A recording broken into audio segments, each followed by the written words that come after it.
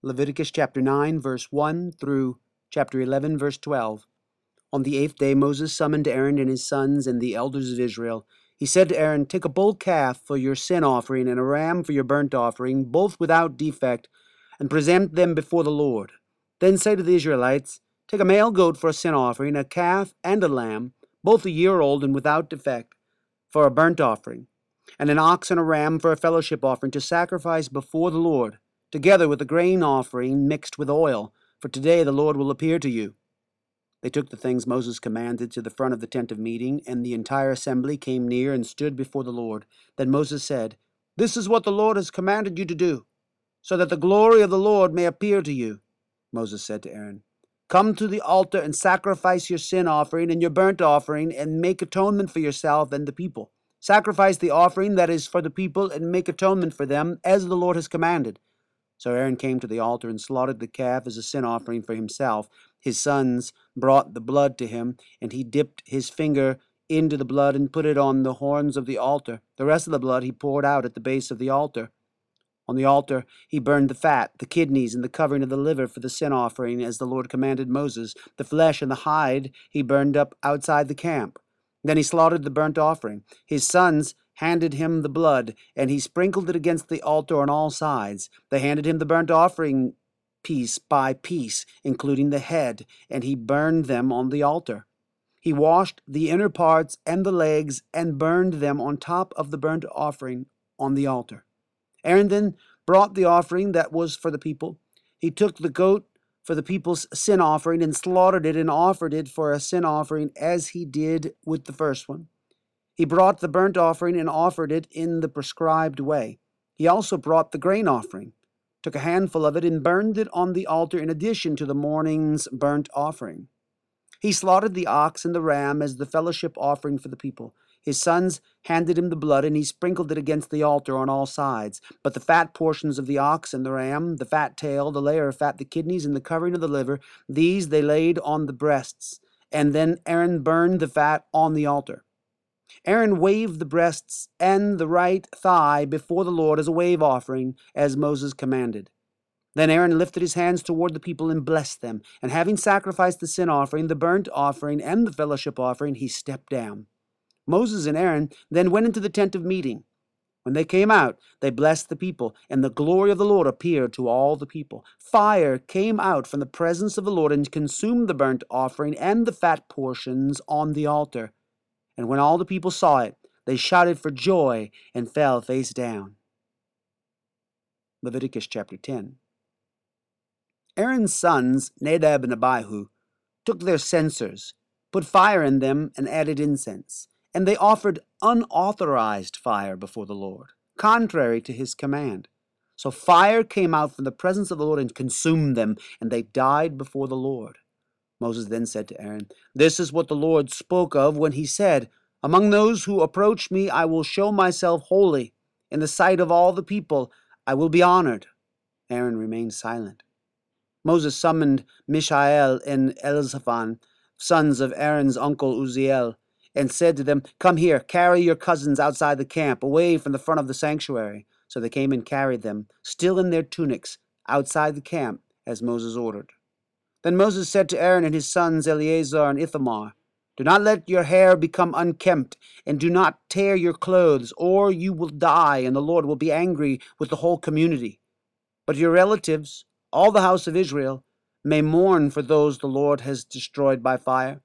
Do not leave the entrance to the tent of meeting, or you will die, because the Lord's anointing oil is on you."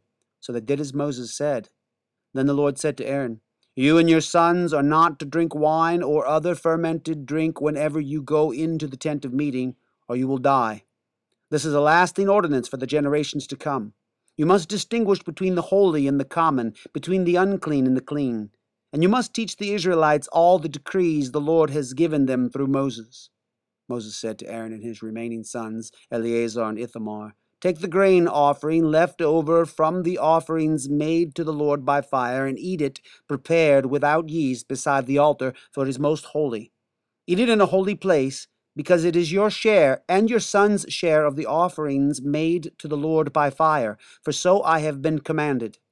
But you and your sons and your daughters may eat the breast that was waved and the thigh that was presented. Eat them in a ceremonially clean place. They have been given to you and your children as your share of the Israelites' fellowship offerings. The thigh that was presented and the breast that was waved must be brought with the fat portions of the offerings made by fire to be waved before the Lord as a wave offering. This will be the regular share for you and your children, as the Lord has commanded.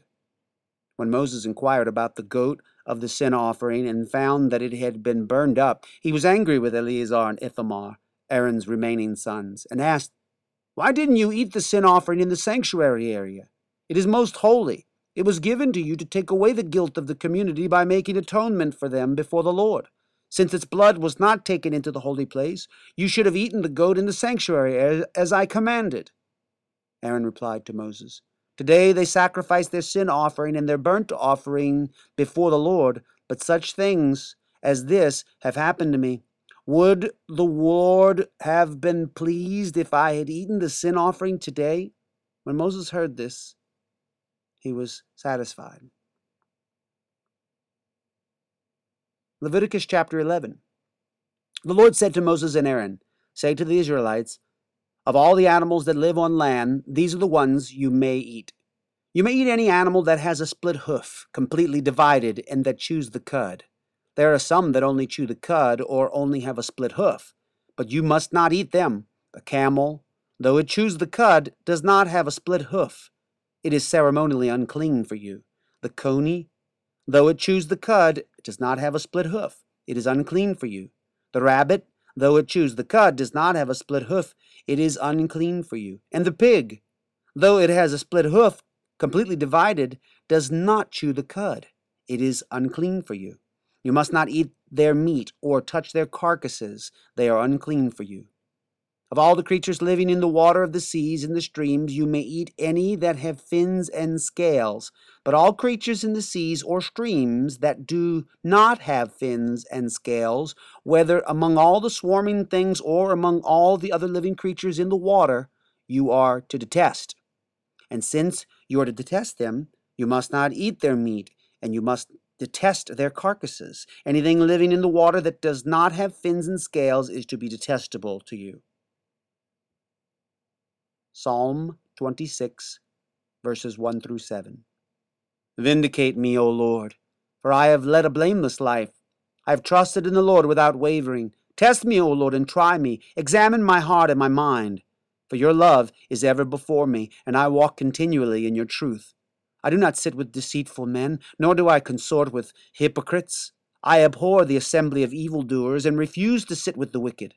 I wash my hands in innocence, and go about your altar, O Lord, proclaiming aloud your praise and telling of all your wonderful deeds. Proverbs chapter 6, verses 12 through 15. A scoundrel and villain who goes about with a corrupt mouth, who winks with his eye, signals with his feet, and motions with his fingers, who plots evil with deceit in his heart. He always stirs up dissension. Therefore disaster will overtake him in an instant. He will suddenly be destroyed without remedy. Mark chapter 3, verses 13 through 35. Jesus went up on a mountainside and called to him those he wanted, and they came to him. He appointed 12, designating them apostles, that they might be with him, and that he might send them out to preach, and to have authority to drive out demons. These are the 12 he appointed: Simon, to whom he gave the name Peter; James, son of Zebedee, and his brother John. To them he gave the name Boanerges, which means sons of thunder; Andrew, Philip, Bartholomew, Matthew, Thomas, James, son of Alphaeus, Thaddeus, Simon the Zealot, and Judas Iscariot, who betrayed him.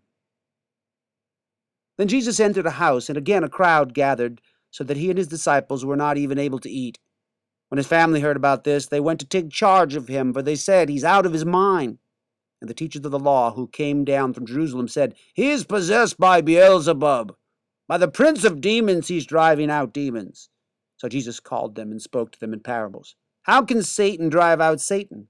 If a kingdom is divided against itself, that kingdom cannot stand.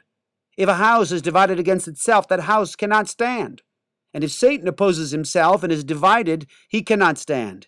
His end has come. In fact, no one can enter a strong man's house and carry off his possessions unless he first ties up the strong man.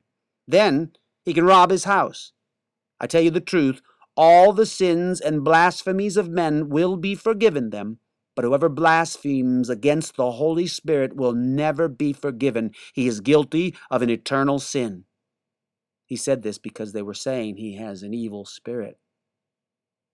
Then Jesus' mother and brothers arrived. Standing outside, they sent someone in to call him. A crowd was sitting around him, and they told him, "Your mother and your brothers are outside looking for you." "Who are my mother and my brothers?" he asked. Then he looked at those seated in a circle around him and said, "Here are my mother and my brothers. Whoever does God's will is my brother and sister and mother."